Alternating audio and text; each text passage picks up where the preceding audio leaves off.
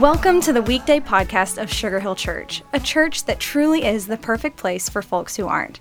So whether you're exercising, driving, meditating, or just hanging out with us today, thanks. Let's join Pastor Chuck Allen for an encouraging message. Thanks so much for this introduction, and thank you for joining me on today's Weekday podcast. Today, let's take a look in the Gospel of John in chapter 16, verse 33, where the text says, "I have said these things to you, that in me you have peace.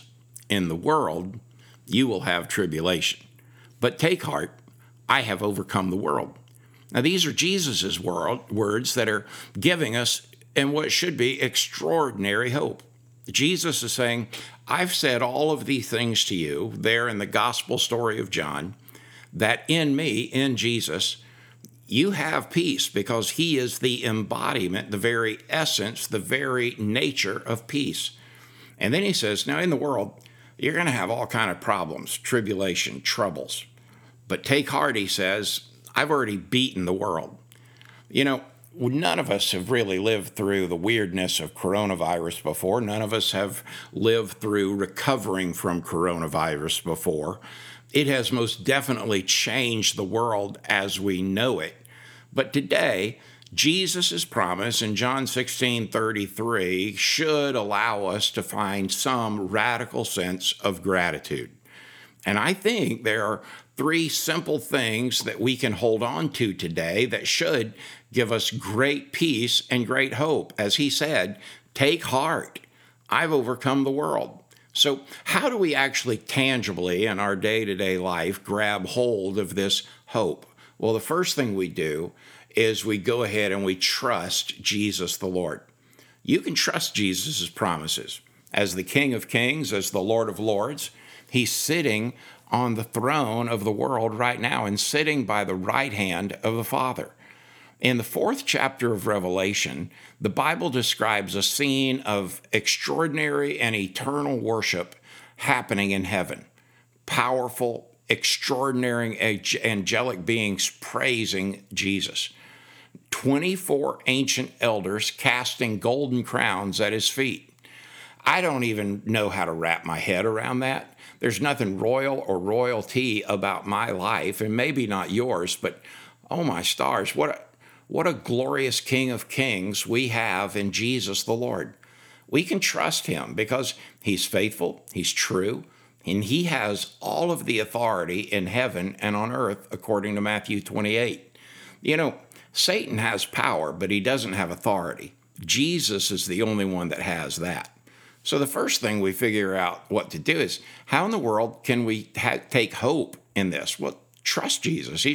He's made good on every promise he's ever made, and he'll make good on every promise he's made before, including take great hope in him. The second thing is, expect that you're going to have problems.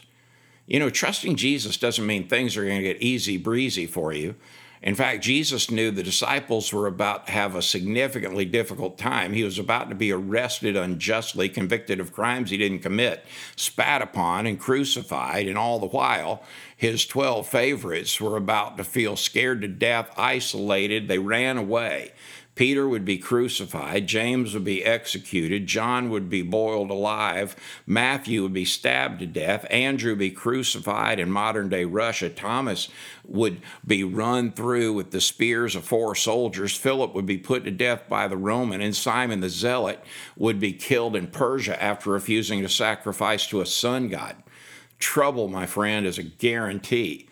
But here's the good thing. Jesus doesn't sugarcoat our sin messed up world. He says straight up, you're going to have problems, but take heart. Why? Because Jesus has overcome the world and all of its troubles. And then finally, listen, extend hope. Jesus told his disciples to have hope and to reach down deep in their souls, grab onto the real foundation, their faith, and then go share hope. He doesn't mess around with fluffy promises or bait and switch ads. Jesus declares that he's already conquered the place of pain. You know, bad junk happens in our world, but our good King of Kings stands in the gap for us between here and all of heaven. Because of the hope we have in Jesus, we can have hope and give hope to others. Here's a couple of questions for you. How are you giving hope to others? Another one. How are you feeding your own hope? The church shines in the darkest hours and believers stand firm. So thanks for joining me on today's Weekday Podcast. Thanks so much for joining us today for the Weekday Podcast. We would love to see you at Sugar Hill Church for one of our gatherings each Sunday at 9 and 11, and we are always streaming live at live.sugarhill.church. Again, thank you for joining us today. Please share these Weekday podcasts with friends and family by tapping the share button. Have an awesome day.